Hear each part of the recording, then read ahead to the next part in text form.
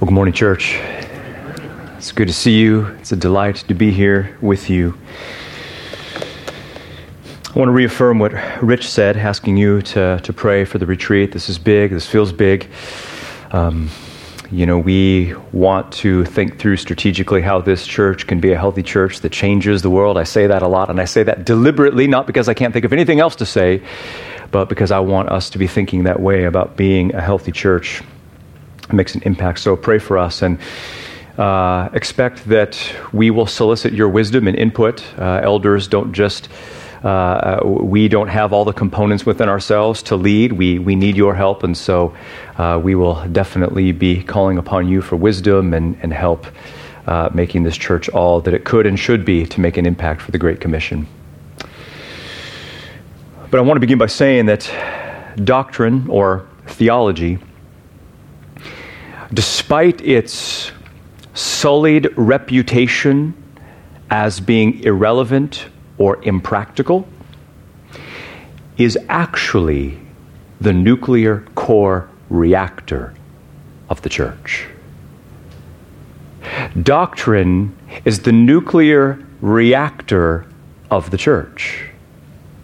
And you know what I mean by that, right? The heart of a power plant is the nuclear reactor.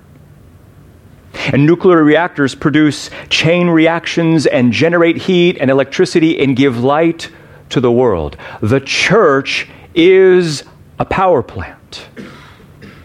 And the nuclear core reactor deep inside the power plant that empowers the church to infiltrate the darkness and to reach the nations and give light to the world is nothing less than the doctrines found in the pages of Holy Scripture. And you see, all the time, churches are trying to boost their numbers and grow their churches with gimmicks and fads and flash-in-the-pan pizzazz that, to be sure, generates lots of activity and gives the appearance of life and momentum. But mark my words, there is no substitute for sound doctrine. Why? Because it is the nuclear core reactor of the Christian life. And I know that people all the time talk about doctrine like it's a liability. I mean, it's just so risky. I mean, people complain all the time that, well, doctrine divides. Well, that's true. It does that sometimes. But you see, doctrine clearly taught and humbly received also unites. It consumes and inflames and transforms and lifts people out of their lukewarm mediocrity and apathy. Why? Because when you give people a stunning vision of a glorious God with an unstoppable sovereign purpose in the universe, when you show people the great doctrines of the Bible and why they mean everything, it's like taking the jumper cables of their hearts and connecting them to a nuclear core reactor. And what that does is make a church a healthy church that changes the world. And do you know how I know I'm not making this up? How I didn't just come up with this on my own? It's because that's precisely what Paul gives us in Titus chapter 2. That doctrine is just so much more than a piece of paper or something that merely defines our denomination. No, doctrine, biblical doctrine, clearly taught and humbly received causes chain reactions in the church that causes that church to be a healthy church that changes the world. And that is exactly what this church is going to be. I mean, everything is riding on this. I hope you know that. Because if a church does not preach and love sound doctrine, if doctrine is not the nuclear core reactor of that church, is it even a church? And you see, you remember in Titus what Paul's been up to in chapter 2, right? You remember what he's been doing. He spends 10 verses describing the particular ways each of your lives is to change. He's talking about authentic life change and transformation. Your lives need to be different. Your lives need to be godly. Your lives need to put Jesus Christ on display. But you see, the catch is you don't have any of the components within yourselves to actually do that. Why? Because the Christian life is not merely difficult, it is impossible. And so get this. In verses 11 through 15, Paul opens the power plant and takes us to the nuclear reactor of truth and gives us all of the theological firepower we need to make authentic life change and transformation possible. In other words, Paul doesn't just tell you that you should be godly. He gives you all the theological firepower that you need so that you can be godly. Do you hear the difference? I mean, this is insanely hope-giving. And you might be thinking, okay, wise guy, if that's true that doctrine is the nuclear reactor of the Christian church, okay. If that's true that what we believe determines how we live, and it is, well then, Jared, what are the doctrines that we're supposed to believe? What are the doctrines that produce authentic life change and transformation? That's a great question. I'm so glad you asked, because that is exactly what Paul gives us in Titus 2. He gives three doctrines that produce authentic life change and transformation. And I'm just telling you right now, hear me now, if you believe them and love them and submit to them, your lives will change. Do you want your life to change? Amen. That took away my next line now, because my next line was going to be, are you pretty content with where you're at? Okay, so you all want to change. I know you do. Amen to that. But what I want you to know is that kind of life is not merely a possibility, but a profound and inevitable reality. So where that's found is Titus 2. Here's where we're going. This morning and next week, I want you to see from this text 3 doctrines. 3 doctrinal realities that could transform your lives if you would only embrace them with faith and zeal. 3 doctrinal realities that could transform your lives if you would only embrace them with faith and zeal. And so here we go. Doctrinal reality number 1. You must be renovated by God's grace. You must be renovated by the power of God's grace. Because here's the thing about God's grace. It has more meaning and more substance and more power than most people have ever even dreamed. You see, what you have to get about grace is that it's not God's mere tolerance. It's not merely God's leniency. No, get this now. Grace is the all-transforming power of God to do what God commands. Now, it's true that an aspect of God's grace is His free and undeserved pardon of all of our guilt and sin. We are sinners saved by grace through faith. That's still true. But you have to understand, that's not all the Bible has to say about grace. You see, grace is also His gracious, effectual power to do what He commands. In fact, let's put it this way. The same grace that saves is the same grace that sanctifies. The same grace that rescued us is the very same grace that renovates our lives. You don't believe me? Don't believe me? Well, why then did Paul say in 1 Corinthians 15:10, I labored more than all the other apostles, and yet not I, the grace of God within me. If grace isn't God's power to transform the soul, then why does Hebrews 13:9 say that it is good for the heart to be strengthened by grace? If grace is not God's power to transform the soul, then why did Paul virtually equate his grace with his power when he said, my grace is sufficient for you, my power is perfected in weakness? Do you see? Grace isn't just passive leniency. It is His power to produce in us all that He demands of us. And my point is that is exactly what Paul is saying in Titus chapter 2. Look at verses 11 and 12. And we're going to look at this text, every single word. We're going to diagnose and dissect this text at the granular level, verses 11 and 12. He says, "For the grace of God appeared to all men." I'm skipping some stuff. And notice what grace does. Verse 12. Grace instructs us. It trains us to deny ungodliness and worldly lust and to live soberly, righteously, and godly now in the age. Do you see? I'm not making this up. Grace does stuff.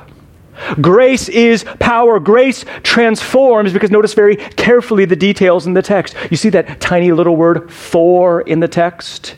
For the grace of God appeared. Do you know what the word "for" means? This is a really big deal. The word "for" means because. It explains something. It gives a reason for something. It explains how something is even possible. You see, for example, I can fly, stop bullets, and shoot laser beams out of my eyeballs. Why? For I am Superman. Do you see? That's what Paul's doing here. Because you remember what Paul's doing. In verses 1 through 10, he just described the particular ways each of your lives should change, right? You remember? Older men, be this, live this way. Older women, be this, live this way. Young women, be this, live this way. Young men, be this and live this way. How? How am I supposed to be and do all that God commands me to be and do? Answer, verse 12, verse 11. For the grace of God appeared. Do you see? Grace is the secret. This is literally the answer to every struggle that you could possibly face in the Christian life, namely the radical power of transforming grace. Because to be sure, sin is strong, but it's not nearly as strong as the liberating power of sovereign grace. Because what did Paul say in Romans 6:14? Sin shall not be master over you. Why? For you are not under law, but you are under what? Grace. Grace is the essence of what we need as weak, fragile, fallen, fallible people. You see, the answer to your current sin struggles is not merely that you try harder not to sin, although that's probably true too. No, the deepest answer to your sin struggles is to plead for grace to do what God commands. And here's the thing about grace that Paul reveals in the text. And I want you to see this. You got to get this. In verses 11 and 12, Paul gives two transforming activities of grace that renovate our lives. Two transforming activities of grace. Number one, grace appeared. Number two, grace instructs. Look at the first transforming activity of grace. Grace appeared. Verse 11. Paul says that you can be holy, you can be godly, you can be transformed. Verse 11, because the grace of God, the Savior, appeared to all men. Now, I know that your version says the grace of God appeared, bringing salvation to all men, but unfortunately, that's not what the Greek text actually says. The Greek actually says, Savior, not salvation. Our English Bibles, unfortunately, have done us a disfavor at this text and have obscured Paul's point. Paul is not saying that salvation has come to all men, but that grace has appeared to all people. God is a Savior, and His grace appeared to all people. Meaning what? Meaning not that all people are saved, not that all people will be saved, but that grace is the only way that people can be saved. The only option on the table for people to get saved is the grace of God alone. But this raises the question, doesn't it? What does it mean that the grace of God appeared? I mean, do you see how clever Paul is here? Grace appeared. Okay? In what way? How did it appear? When did it appear? In what form did it appear? And then all of a sudden, it dawns on us with stunning force that God's grace appeared in literal history in the form of and with the arrival of Jesus Christ. Do you see? Do you see what Paul's doing? The grace of God that appeared, in a sense, is Christ himself. In other words, the greatest, fullest, clearest manifestation of God's grace is found and located in Jesus Christ himself. Put it this way, every gracious thing that God ever did in history was a faint whisper compared to the shout of when he sent Christ. The grace of God appeared. So do you see what this says about who God is?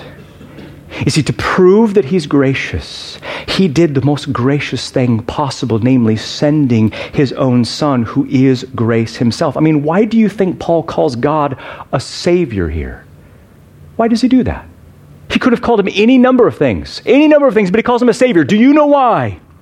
It's because if you could pick only one word that would describe God and everything he has done throughout human history, the best word you could pick would be Savior. Meaning what?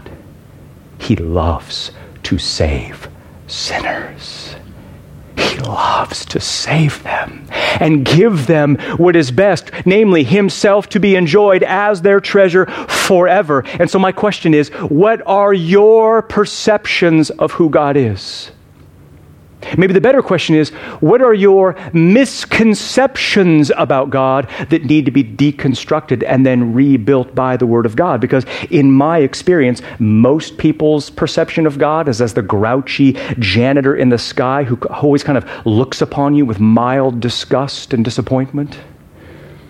As a God who has buyer's regret now that he knows who you really are. Is that how you feel about God?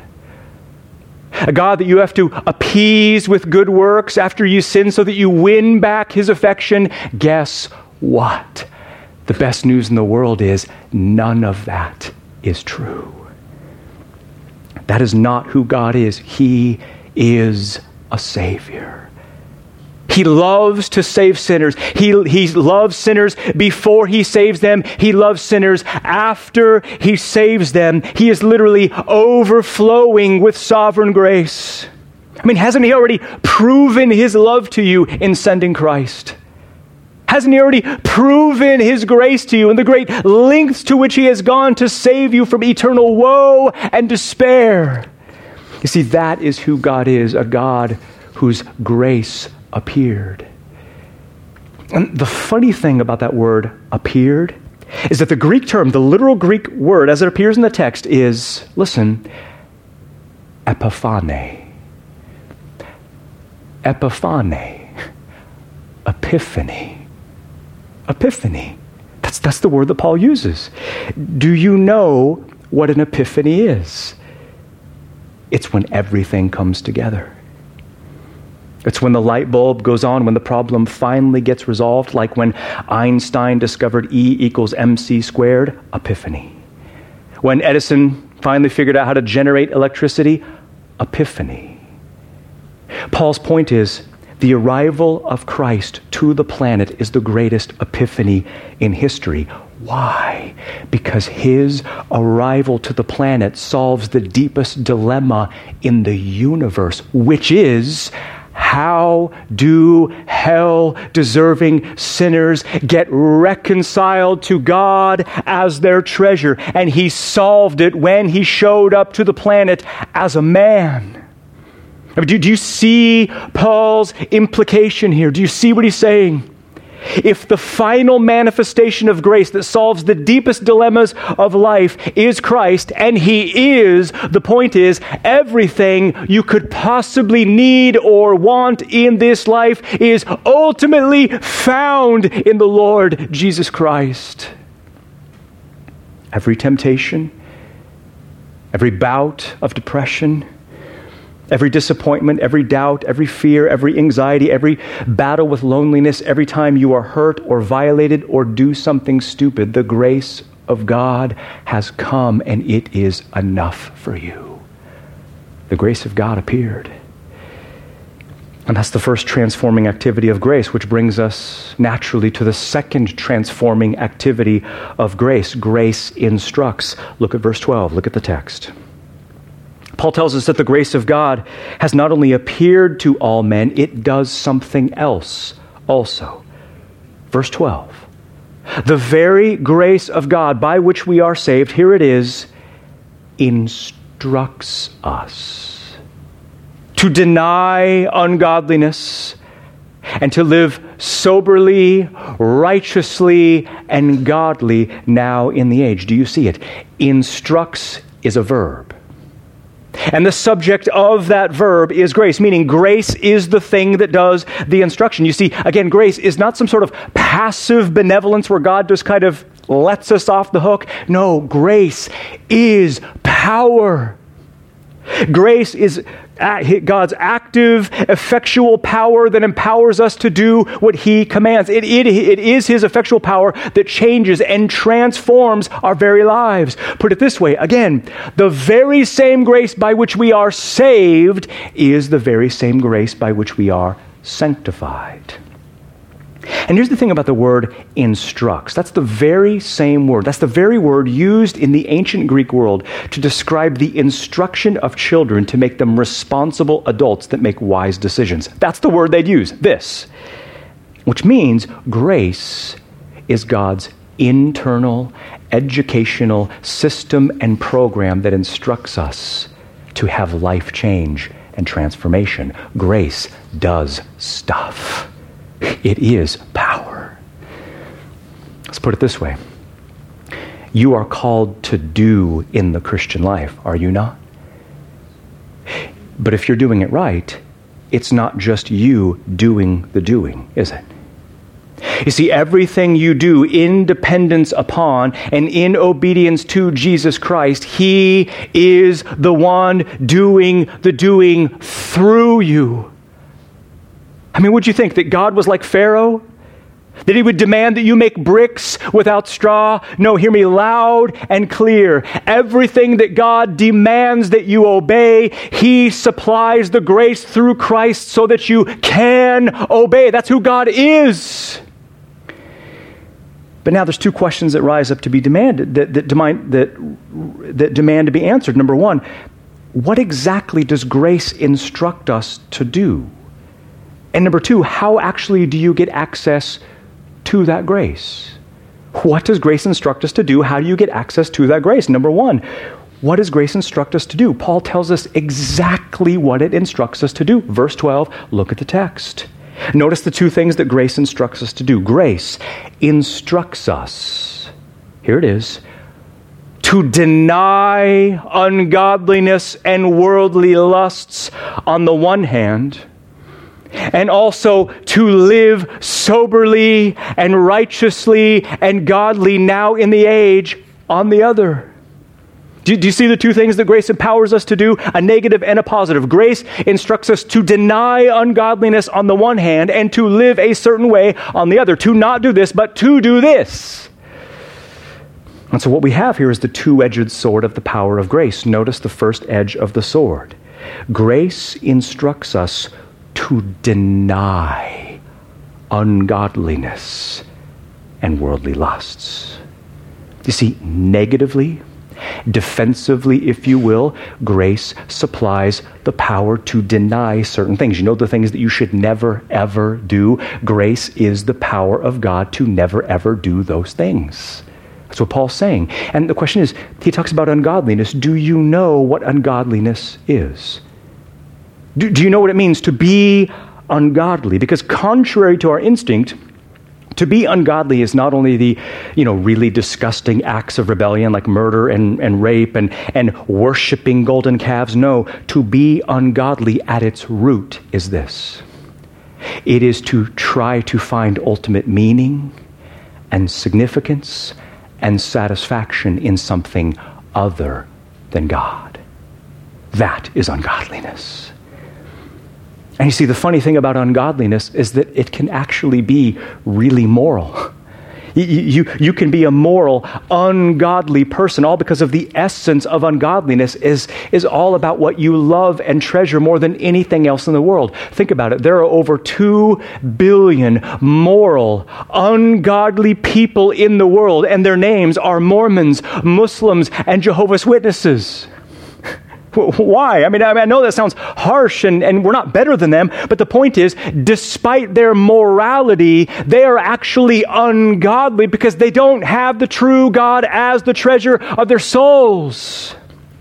You see, the terrifying thing, hear me now, about ungodliness is that you can be a lifelong church attender and have a cultural form of Christianity and be as ungodly as a pagan, all because of the root of what ungodliness is, namely that you don't love God. You can love what God gives you. You can love the benefits of Christianity, but still not actually treasure God, and that is the essence of ungodliness. So the question is, do you see ungodliness in your life? What I mean is there anything in your life eclipsing God as the supreme, all-satisfying center of your lives? I mean, how would you know if there was? How would you know if something was eclipsing God as the supreme, all-satisfying center of your life? And the answer is easy. All you have to do is think about who you are and what you think about when you are all alone, by yourself, in secret, and no one can see you except God. Because hard though it may be to hear, the God that you truly worship is what you think about most when you are in solitude. Because what you think about most is what you love the most. And what you love the most, you will begin to resemble. You see, we become what we worship. But again, you feel the question. We all want to ask it. The question is, okay, if ungodliness is to thirst for something other than God as the treasure of the soul, and it is, the question is, okay, how do we put ungodliness to death? Because isn't that what Paul promises? That grace is the power to deny ungodliness? How do we do that? How does grace empower us to deny ungodliness? That's the question. Let's flip the question the other way.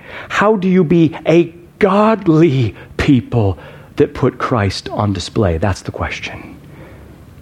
And the answer is, to be godly, you must be captivated by God Himself. That's the answer. To see God is to be transformed by God. Because if it's true that we begin to resemble what we love the most, and it is, then to be godly, we must labor in God's Word to see God for the supremely valuable treasure that He is. You see, to deny ungodliness is not just to tweak a few bad habits, but it is to have your soul clobbered by the soul-paralyzing beauty of God found in the pages of Holy Scripture. Do you see, the secret to a thriving soul is not to avoid thinking deeply about God, but it's to push yourself deeper than ever into who God is. You see, we will only be as godly as our view of God is profound. Because here's the thing. Low-calorie salad dressing might be a good idea for you. But low-calorie theology is a terrible idea. It's worthless. Light, mushy, fuzzy, ambiguous views of God are a help to nobody's soul. That is the root of idolatry. That's the problem. So grace is God's power to help us see God as a treasure of infinite value. But you know, there's another sin that grace instructs us to deny. Look again at verse 12. He says, the grace of God appeared, instructing us, empowering us to deny ungodliness. Not only that, but also to deny worldly lusts. Worldly lusts. And just saying it out loud sounds bad, doesn't it? And it is bad. In fact, it's worse than you can imagine. Because notice, it's not just a lust, it is a worldly lust. And notice it's not just singular, it's plural, lusts, more than one. What does Paul mean? Well, to be worldly, of course, means that it's from the world. Its source is from the world, and the world, as you know, is under the blinding spell of the evil one. And so what Paul means is that to be worldly is to do what the world does, which is to look to anything other than God to satisfy the deepest longings of the soul. That is worldliness. You see, to be worldly does not mean that you watch movies or that you have a beer or that you listen to rock music. No, it's that you live your life as though God makes no difference.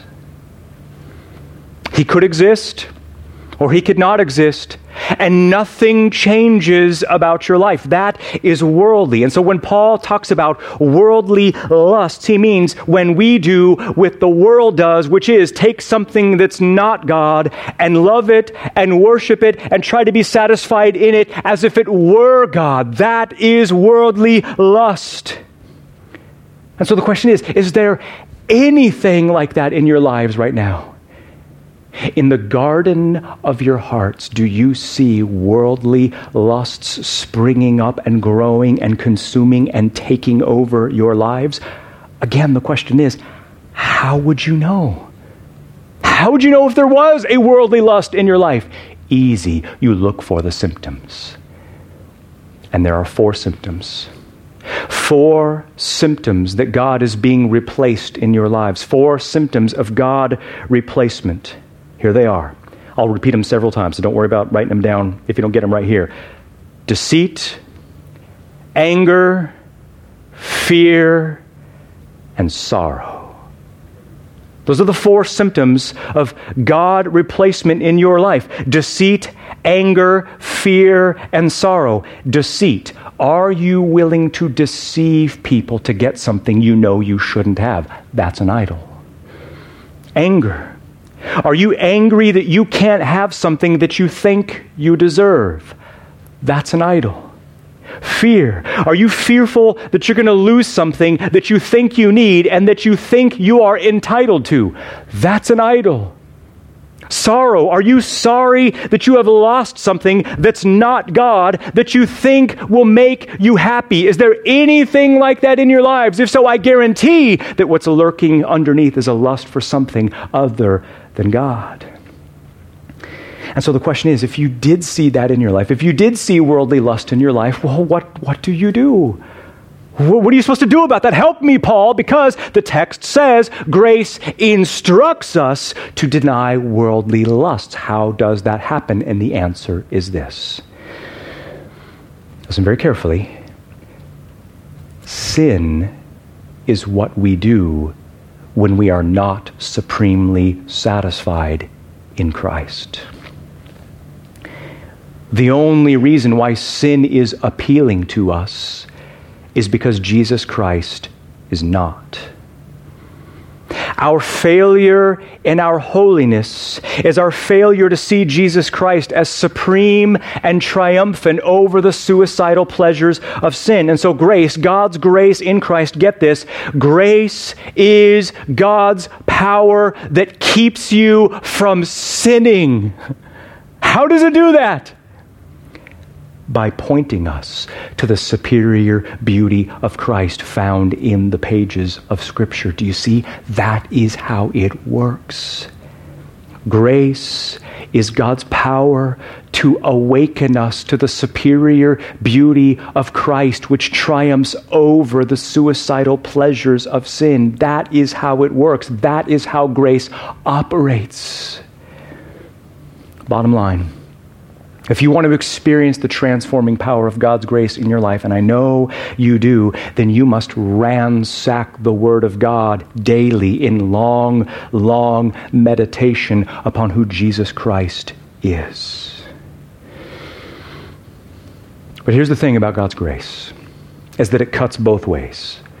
We saw that one aspect of grace is that it gives us the power to do the things that we should never do, but it doesn't only do that. It actually gives us the power to do the things that God commands that we do. Look what he says. Here's the other edge of the sword about grace in verse 12. Notice, the grace of God the Savior appeared to all men, instructing us to deny ungodliness and worldly lusts on the one hand, but also notice, grace instructs us to live soberly, righteously, and godly now in the age on the other. Do you see? Grace is both defensive and offensive, positive and negative. It not only gives us the power to never do what God forbids, it is the power to do what he commands. And yet the question is, how does God require us to live? What is it exactly that God expects from you? Do you know? Do you know how God wants you to live? What is God's will for your life? Paul tells us exactly what that is. He calls you to live soberly, righteously, and godly now in the age. A perfect summary of the entirety of the Christian life. And yet what we need to do is we need to look at each one of those things. What are the three qualities of a life transformed by grace? Let's look at each of those. Number one, you must live soberly. You must live soberly. The Greek text, the adverb there, it literally says soberly. Grace instructs us to live soberly. And as you could probably guess, to live soberly is the opposite of living drunkenly. And to live drunkenly, get this, it means that you are easily driven to excessive emotional extremes because of your circumstances. It means that when you are blindsided by the unexpected or the inconvenient, your theology goes right out the window and you make hasty, impulsive decisions out of fear or panic or anger or despair. That is the life of a spiritual alcoholic, unstable, unfocused, consumed by 1,000 fears and anxieties. Which means at the end of the day, to live soberly is to have a white-knuckled control grip over your thought lives. In other words, to be soberly means that you interpret life not how you feel in the midst of your circumstances, but you interpret life through the God who is sovereign over your circumstances. Do you hear the difference between those two things? You see, to be sober, get this, is the spiritual art of taking every single moment in your lives and putting it in the grand context of what God is doing in human history. And what God is doing in human history is obtaining a bride of redeemed souls for his Son from every nation, and your lives are a part of that story. Do you see? No matter what's going on in your lives, God is in control and he is at work. You see, the difference between living drunkenly and soberly is the difference between a senior picture and an aerial photograph. Seeing a senior picture, mine were dreadful. With his face, how could they not be? But with a senior picture, you get it. You are the center. You are the focus. You are the point. Nothing else in your senior picture really matters unless it's to accentuate your beauty. And you see, the problem is we treat our lives like a senior picture. We look at self. We focus on self. We depend on self. We generally think that we are the most important thing happening in the universe. We don't have lenses. We don't have the ability to see beyond ourselves. We look to our own supposed sufficiency, and which means we are our own reference point. And the result is we just don't have the theological infrastructure to handle the sucker punches of life. But if you view all of life like an aerial photograph, in other words, with a God's eye view of history, then, or put it this way, when you view all of life through the lenses of the comprehensive sovereignty of God over everything, then you will live soberly. And here's the thing, if you live soberly, Yes, to be sure, you will be personally fulfilled as a human being. You will have a life of personal fulfillment and enjoyment, to be sure. But even more than that, Christ will be exalted. I just need you to know, the world needs you to be sober. I'm serious, the world needs you to be sober because the world categorically is not sober. I mean, have you heard of the opioid crisis in America? Over 11 million Americans abusing and addicted to prescription pain medication and hooked on all sorts of psychotropic drugs to numb the pain, all because they do not know or they do not believe that Jesus Christ has absolute, undisputed dominion over everything. But you do, though. You believe that. You believe that, which means you have the opportunity of a lifetime to offer real hope to real people in your lives, all because you know exactly who is in charge and you know exactly where human history is headed. And that is the essence of living soberly. Number 2, second quality of a life transformed by grace. Number 2, you must live righteously. You must live righteously. Look at the text, verse 12. Paul says, the grace of God appeared, instructing us, empowering us not only to live soberly, but here it is, it instructs us to live righteously. Righteously. The question is, are you a righteous person? Do you know what it means to be righteous? Because you see, to figure out what it means for us to be righteous, we have to understand what it means for God to be righteous. And for God to be righteous doesn't merely mean that he does the right thing or abides by a standard. No, for God to be righteous is this. Listen very carefully. It means that he values supremely what is supremely valuable. It means that God upholds, preserves, promotes the highest possible good for all mankind. And what that does is raise the question, okay, well, what is supremely valuable? What is the highest good for all mankind that God upholds, preserves, promotes, and endorses? What is that? And the only thing that fits that description is the glory of God himself. Do you see? That is the righteousness of God, that he does whatever it takes to uphold and preserve and display his own glory, because that is the highest possible good for all mankind. The question is, are you a righteous person? Because now we know what it means to be righteous. It means that we value supremely what is supremely valuable, namely the glory of God. It means that we uphold, preserve, endorse, and display the highest possible good for all mankind, namely the glory of God itself. I mean, do you see how God-centered this is? And you might be thinking, I can't even follow what you're talking about. What would that even look like? Well, I'll just have you know that to be righteous is more practical and pervasive and invasive than you could possibly imagine. For instance, here's what righteousness looks like. When you choose to obey Christ, even when no one is watching, you are making a statement. You're making a statement about what is supremely valuable and lasting and satisfying. When you choose to enjoy Christ over the passing pleasures of sin, you are upholding and endorsing Christ as the supreme treasure of the universe.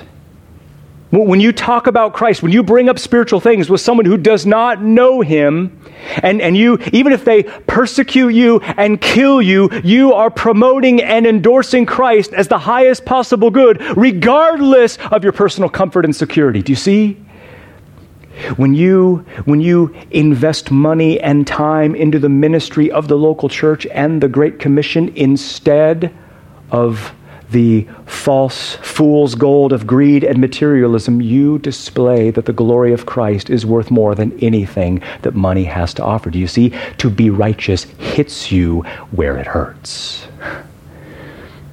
Which means I need to ask you, are you a righteous person? What I mean is, do you value supremely what is supremely valuable?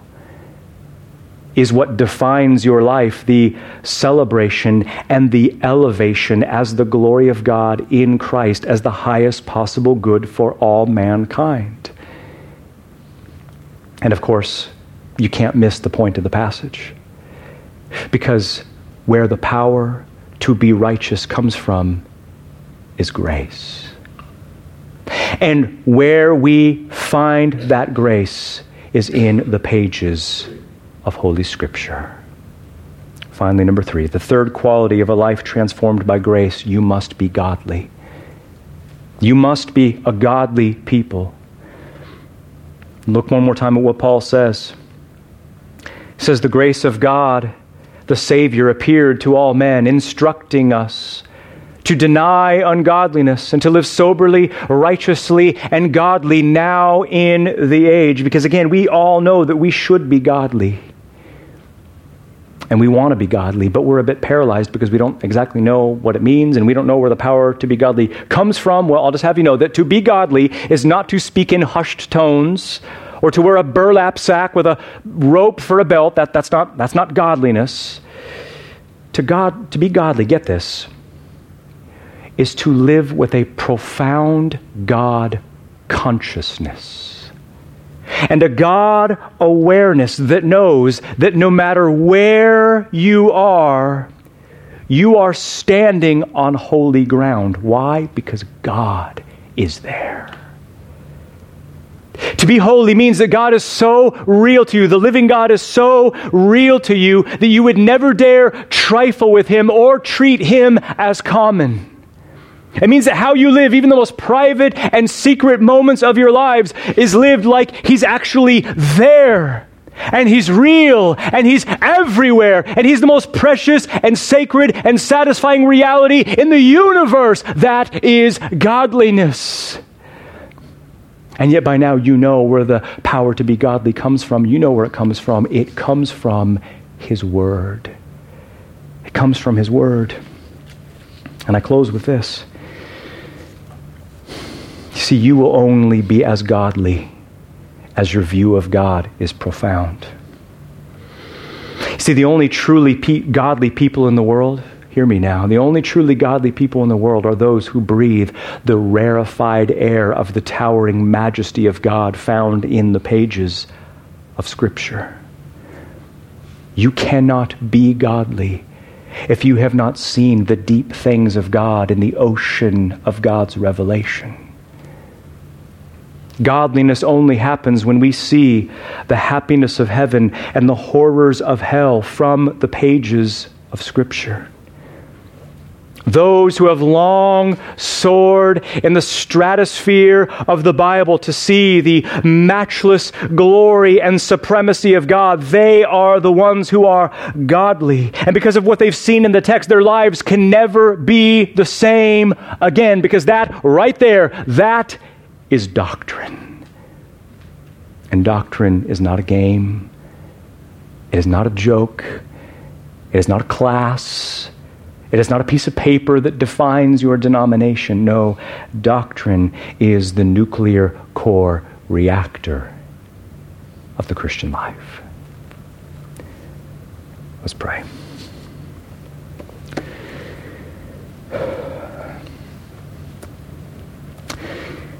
Oh Lord, I pray that you would encourage these people. May your word be a joy and encouragement to them. May they be comforted and strengthened. May you help them in the context in which they minister. May you awaken those who are dead. May you renew those who are lacking passion, and may you transform those who need transformation. We thank you in the matchless name of Christ. Amen.